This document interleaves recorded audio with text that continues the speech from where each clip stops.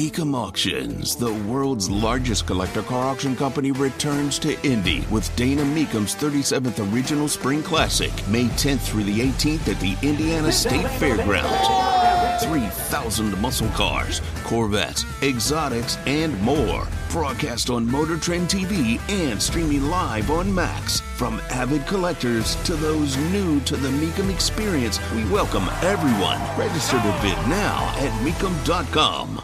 Though it is still top of the mind for a lot of voters, including in Virginia and in those elections. You have said that you've pushed for a 15-week ban and that it's up to the states. It's a states issue after Roe versus Wade was overturned. But are federal candidates or candidates running for the 2024 nomination pushing for a federal ban? Are they wrong? Well, let me just begin with where things stand in Virginia. That's Governor Glenn Youngkin speaking on CNN, talking about an abortion ban at 15 weeks. There might be people who say, man, don't bring this up. This is not the subject. To deny that abortion will be a part of the 2024 conversation is a foolhardy venture. Coming with a plan, a theory, a philosophy, that is probably a better way to go. Tony Katz at 93 WIBC. Good morning. Good to be with you. Good to be back.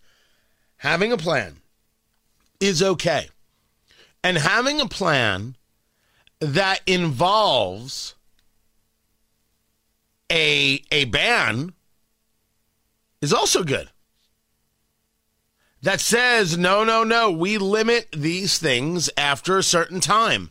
That's where the majority of Americans are. This is not a conversation of whether or not the pro-life movement should stop. You keep going. As we've argued here together, this is going to be ended, we're talking about abortion, culturally, not legally. The country isn't down for legally.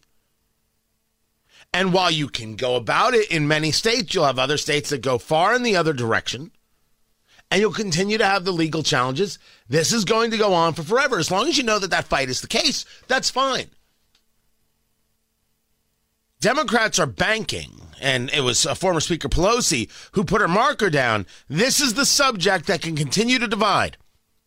This is the subject that will continue to get suburban soccer moms everywhere saying, yeah, I know my kid is being indoctrinated in school. Yeah, I know inflation is at an all-time high, or is it at extreme high, certainly not an all-time high. I know that everything is more expensive. I know I can't afford to go on vacation. I know that my kids are being threatened because my daughter, she can't get onto the swim team because a guy has decided they're a girl, etc. But, because of abortion, I have to keep voting for Democrats. It's suburban soccer moms who need to wake up and get an understanding that the thing that they say is important isn't actually important for them. If Indiana has a 12-week limit on abortion, that's a reason to keep voting for people who still want to hurt your kids? What is wrong with you? It's time to wake up and grow up. But what Pelosi says is that these are exactly the people you can still get.